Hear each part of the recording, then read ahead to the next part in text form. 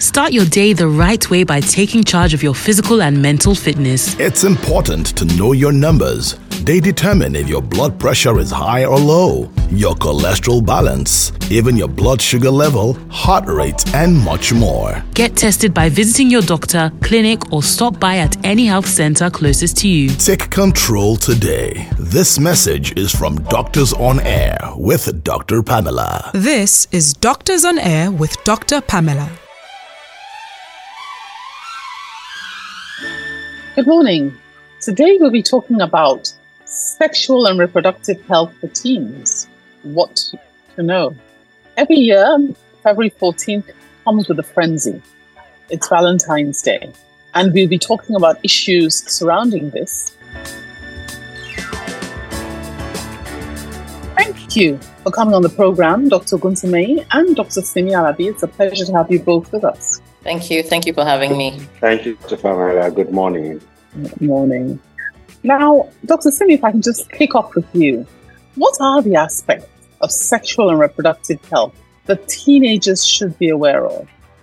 I think it starts from actually understanding their bodies, and understanding that comes from the home. That's where it starts from, is by your parents actually being open from when you were very young to teach you what your body parts are, using the right language. And as you grow older, to understand that the changes that come with your hormonal surges are normal and they are to be expected. So there's nothing shameful about those hormonal changes. So with girls, when you then start to develop sort of breasts and hair under your armpits or have your periods, those are normal. And with boys, the same thing. And then also you're having wet dreams and all of that. Those are normal as well. So understanding that that is normal.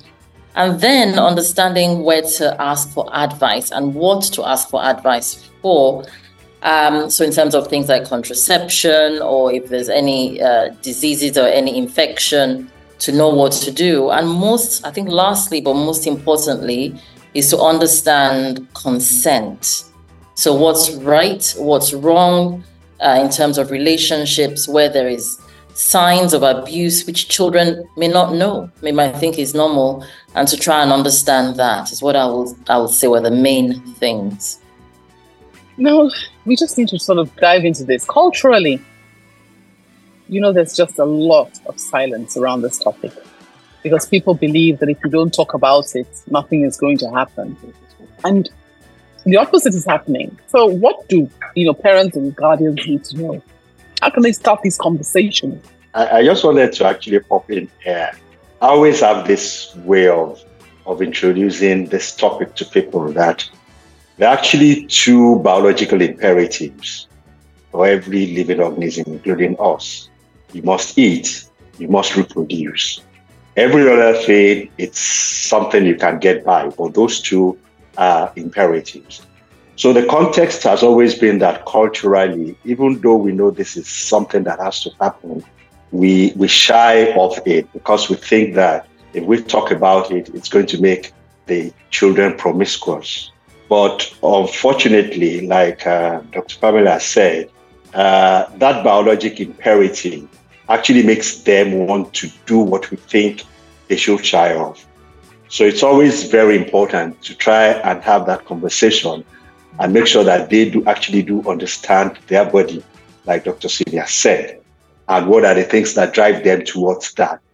Knowledge is power in this case, and the more we actually give them that knowledge, the better it is going to be for them. Dr. Simi? Yes, I was very excited to dive into the cultural aspects and the silence around it. This is a global behavior. It's worse, obviously, in Nigeria, where we have the religious aspect as well, where they say you have to be celibate, don't do anything that has to do with sex is an abomination. And so it's shrouded in secrecy. It's happening. It's always been happening, and it will continue to always happen. So it's something that we have to stop as parents. We need to be very open with our children, and we need to let them understand that this is not anything shameful, because this is what then goes on to cause problems as they get older. So culturally speaking, I would encourage parents or anyone in a position of guardianship over a young person to normalize these conversations. It's normal. We're doctors here. For us, it's anatomy, it's biochemistry, it's physiology, and we should make it a normal conversation in the household and give children the access to the care that they need and deserve, and it's a right for them to have. Well, I think, you see, it's very easy for us to talk here, but in the cultural setting, in the home, they go to church on Sunday, everybody pretends, they go to the mosque, everybody pretends. And you and I know that a lot of children are having sex a lot earlier now. But everybody is pretending and doing as if, see no evil, hear no evil, and the evil doesn't exist, playing the ostrich. But reality is that schools are initiating children, social media, there's just so much information that they're getting from the wrong sources. What should we do?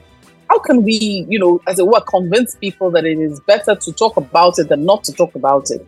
Particularly since our own cultural norms are so strong. I even think that it's actually worsening the situation, because it's human curiosity.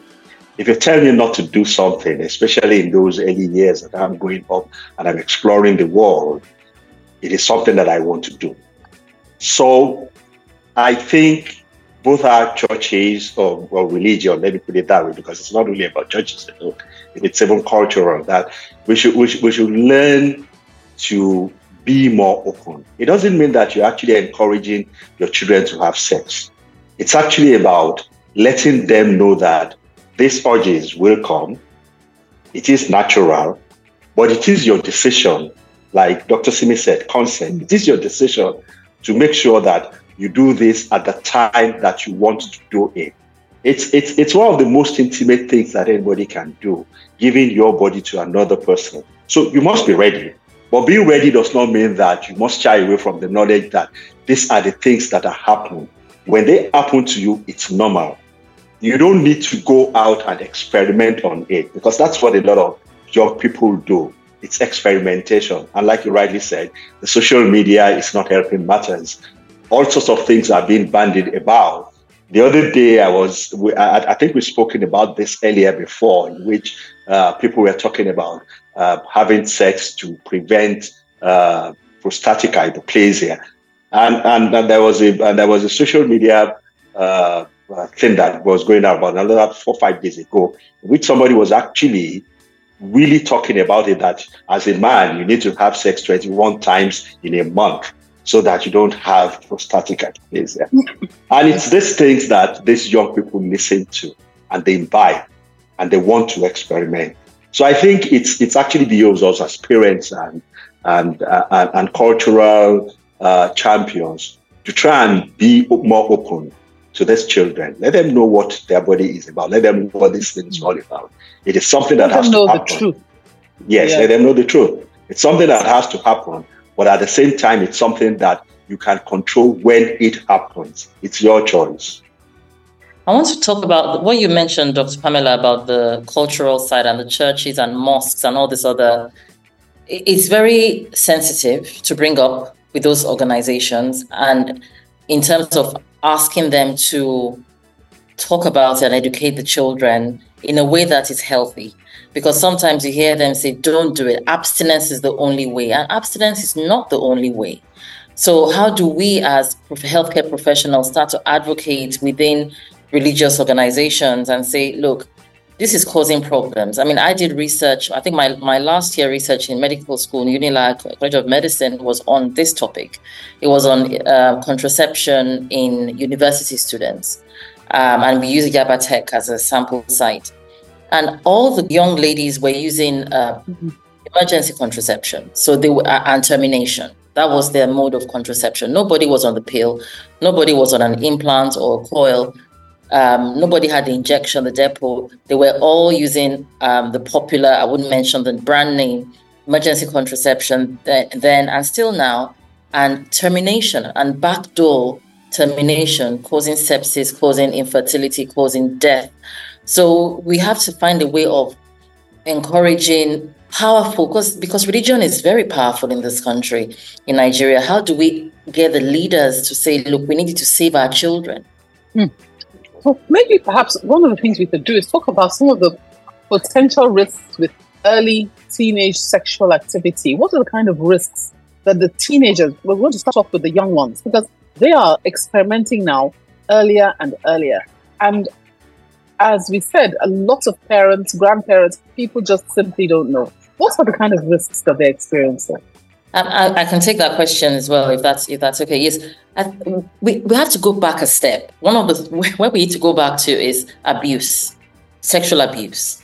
So in Nigeria, we know it's really high incidence of sexual abuse. So what is potentiating the risky behavior when these children then get to 10, 11, 12, and they go to boarding school? We have to then go back to, because we don't talk about the issues at home, they don't even know what abuse is. So the neighbor calls them to the house, they go because they've been told that the neighbor is also family. Okay, nobody's told them about what should not be done. So we need to actually go back to that. That's a really big issue, because the experimentation behavior you see is caused by trauma. It's not because these children just want to go out there. They've been made to feel sexual activity is a taboo.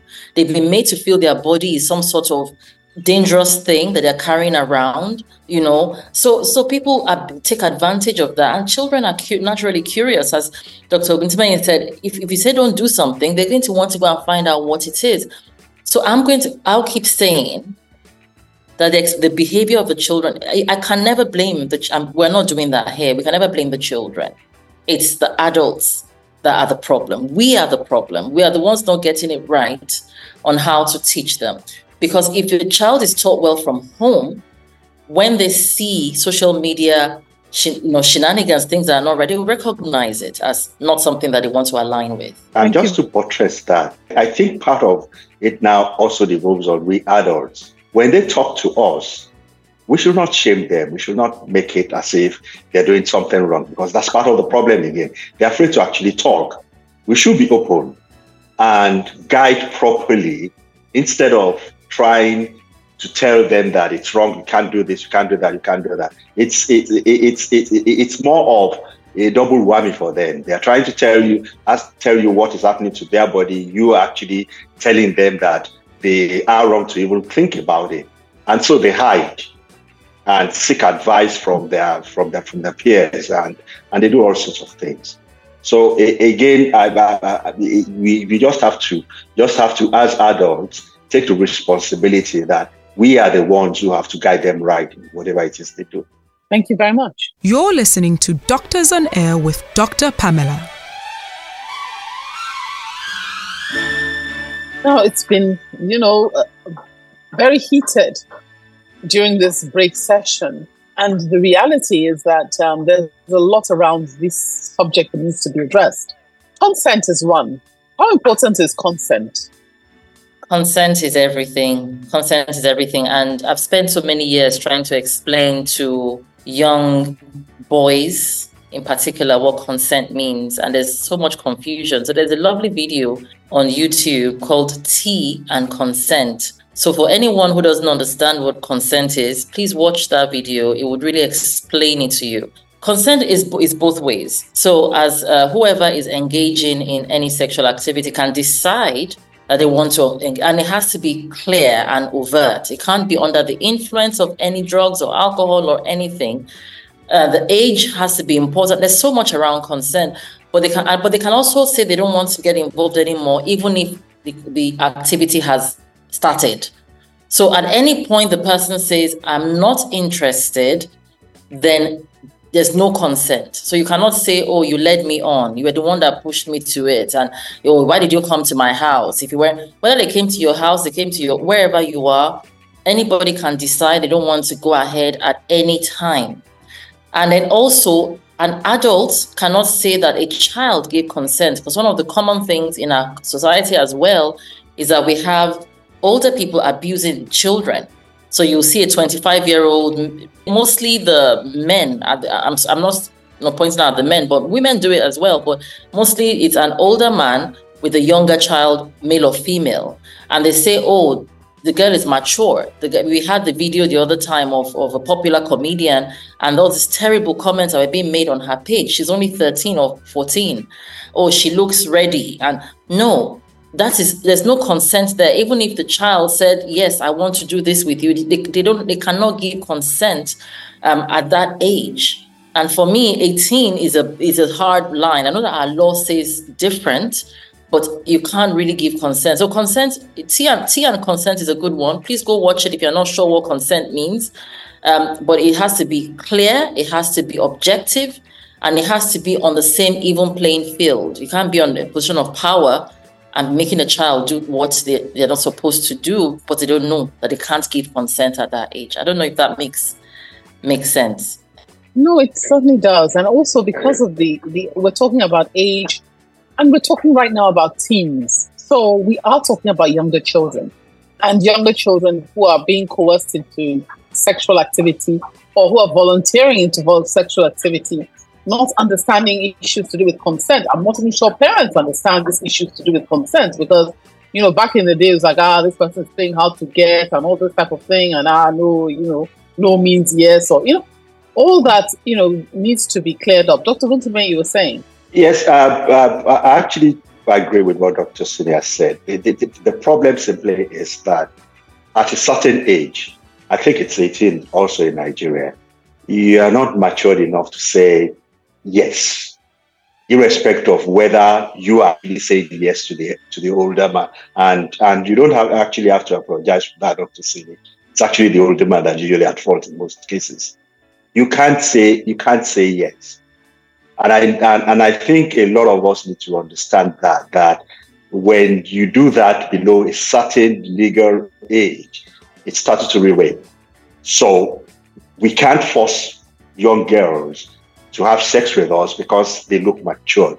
If they look matured in body, they don't look matured in their thinking faculty. And like we rightly said earlier, the context is always that they want to experiment. So if you give them the temptation to do it, they will do it.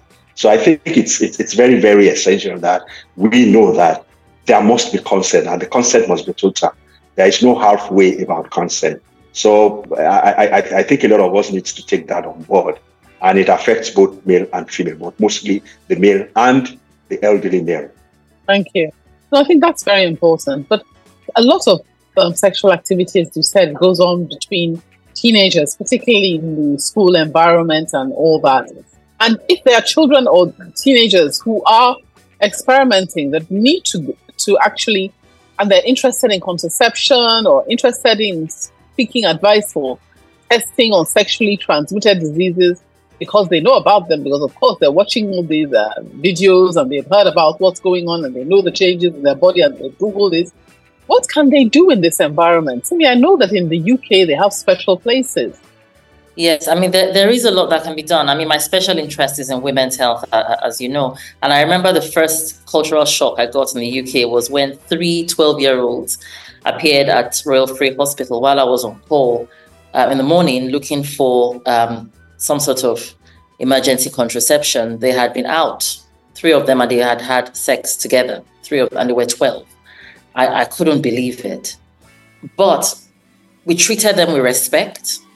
We gave them whatever they needed, and we handed them over to their GPs and made sure it was safe for them. So in this environment, I think children need to be treated with that sort of dignity as well. So whether they've gone out to experiment or whatever they've done, they need to have places to go. And now we have primary healthcare centers that are developing, and they're quite good. I mean, I have been to my local primary healthcare center myself, and they are quite good. There's a few bits to develop in our public system, but it's there. So they can ask. There are also non-governmental organizations that work with the government. We have people like the Hello Lagos Project, the YEDI, and they are in different hospitals as well. So it's not how it should be, because in the UK, you don't even have to appear. The kids don't even have to appear. They can just get a test done private. They pick it up from the GP surgery or wherever. They put their sample in it and they post it off, and it comes back anonymous. Nobody needs to know. Same thing with contraception. It's very anonymous. So what I'm hoping for that in Lagos, at least, and Nigeria, is that we can get to that point where we can give children dignity. So even if they decide to engage in sexual activity, that we can treat them with dignity because they haven't done anything that is absolutely wrong. They've just done what they feel was right for them at the time. That's what you're saying, but I have to play the devil's advocate. I have to tell you that as a mother or as a grandmother, you hear your 12-year-old daughter is going out getting contraception and getting tested for sexually transmitted diseases. Some people will pass out.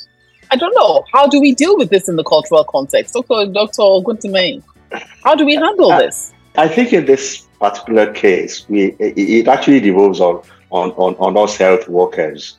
There is no way you could explain that on a cultural level to any patient. It's just not done. They won't even listen to you. So I'm glad Dr. Simi mentioned the primary health care system, because when I borrowed that from the UK, the idea of the walking clinic, and one of those things that I was doing then was to encourage my primary healthcare clinics to have a sort of walking places where people can walk in, not only children alone, to try and access all these things. But here is the problem, and I think this, again, like I said, has to go back to us health workers. We judge, and I think that's a cultural problem. We have to stop judging, because every time a young girl or a young male walks into those clinics, the looks that he or she will be given by the nurses and the doctors and whoever it is there, knowing that this particular place has actually been dedicated towards trying to solve this problem, drives them away. So it's an appeal on air to our health workers to try and have an open mind when these people come on to them, to know that what they're actually doing, it's a health service. And we have to make it anonymous. And I think that's actually the key to it, to try and make it as anonymous as possible. Make them feel protected when they come in. Make them feel that whatever question or request that they're going to make, we are not going to have a contrary view about them, rather that we're going to educate them. And I think gradually we'll make it, because I know that a lot of these people do this thing clandestinely. They prefer to go to this one-man, laboratories in which they regularly do their tests, try and say they are safe and they are not safe. And unfortunately, it encourages them to actually partake in unprotected sex. But then we have to make it formal, and it has to be from the health sector, really. I mean, this conversation is not an easy conversation. Time is already up. We haven't even addressed critical issues like all these LGBTQ that people are not even aware of. Parents, are not even aware of the trends and things and fads that are going on online. So can I then just ask you just to say just a few last words for our listeners? Who are the parents, the grandparents, the guardians that are actually listening to this program? Dr. Simi, would you like to say a few words first, or Dr. Oguntimehin? Okay, so I'll go ahead and say a few last words. Yes, please. It's been an absolutely wholesome conversation, and I like what you said about the other trends around things like LGBTQ, sexuality. That's a whole bigger conversation to have, and maybe this might not be the time to go deeply into it. But what I want to say and encourage the adults is that it is our responsibility to teach our children. It's not our responsibility to judge them, but it's our responsibility to give them all the information they need to be able to make an educated and informed decision as they get older. And that if they make mistakes, that we'll still embrace them and correct them in love. We're not going to start beating them I've seen some videos that are terrible. We should not abuse children because they've participated in sex and all of those sorts of things. We should make these things available. If they get pregnant and they want a termination, have a conversation with them. There's loads of conversations to have. It's healthcare, it's natural, whatever they're going through is normal, it's biological, it's not their fault. Let's just embrace them and look after them like we're meant to do. Thank you. Dr. Oguntimehin, last word. Same thing Dr. Simi has said. I think it's to the parents. Please let us understand that sex and sexuality is not a sin, it's not a taboo. It is something natural that will occur.